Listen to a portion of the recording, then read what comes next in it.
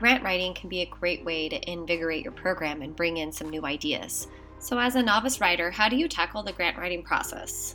Welcome to the PE Express podcast. 2 to 3 times a week, a PE expert will share a tip, activity idea, or teaching strategy to help you become a better PE professional.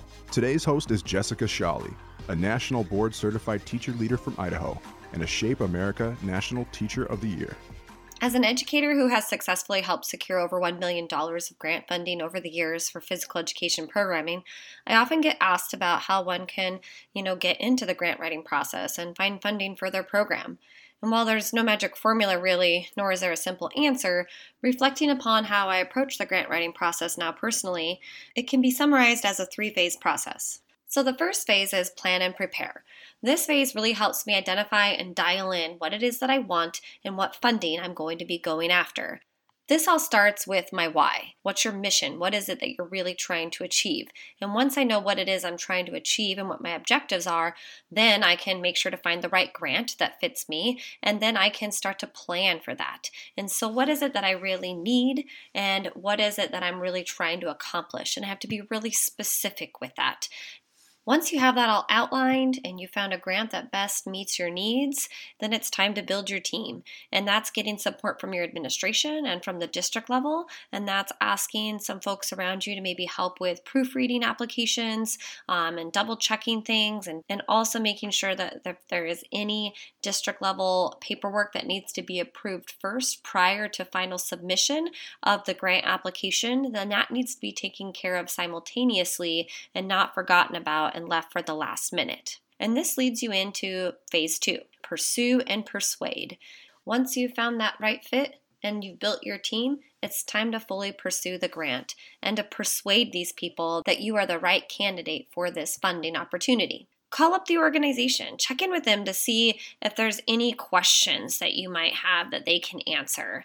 Maybe double checking with them and running by them your idea, or being sure to research out past winners and that what your idea and vision is aligns with their vision for the program funding. You have to be really passionate about what it is that you're trying to accomplish, and you have to persuade them. So do you have any data? Do you have any statistics to share with them? Any personal stories? And then also, as you're planning all this out, know your timeline and work backwards from there. When do you have to have a draft ready for people so that they have time to proofread it for you? How are you going to make this happen? Are you going to put things on your calendar? Are you going to have a shared calendar? Are you going to have reminders? Is this a reoccurring grant cycle so that you can reapply again in the future? It's really important as you pursue this grant, you have to be very persuasive as well. Included in this part I like to mention with folks is the importance of a sustainability plan.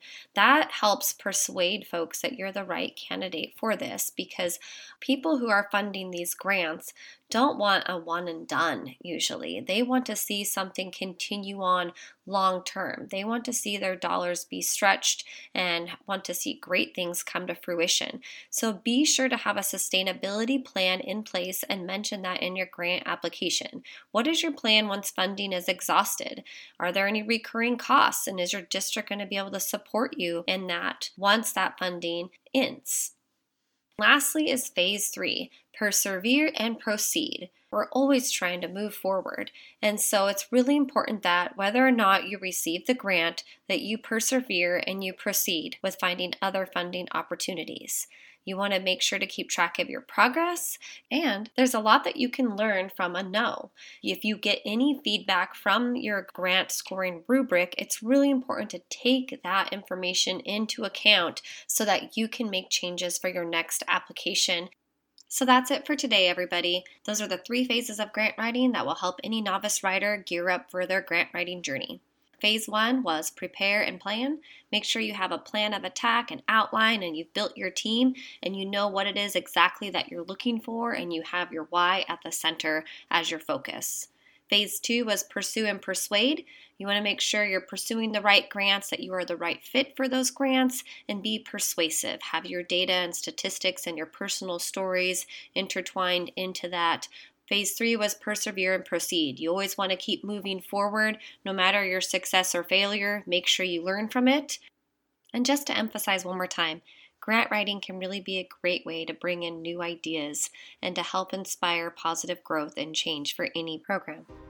Thanks for listening, thanks for teaching, and I wish you all a wonderful day. If you enjoyed the podcast, be sure to connect with Jessica on Twitter at Jessica Shawley. Don't forget to subscribe to the PE Express podcast for more tips, activity ideas, and strategies to help you become a better PE professional. We'll see you soon, right here on the PE Express podcast, powered by Gopher, your resource for all things physical education.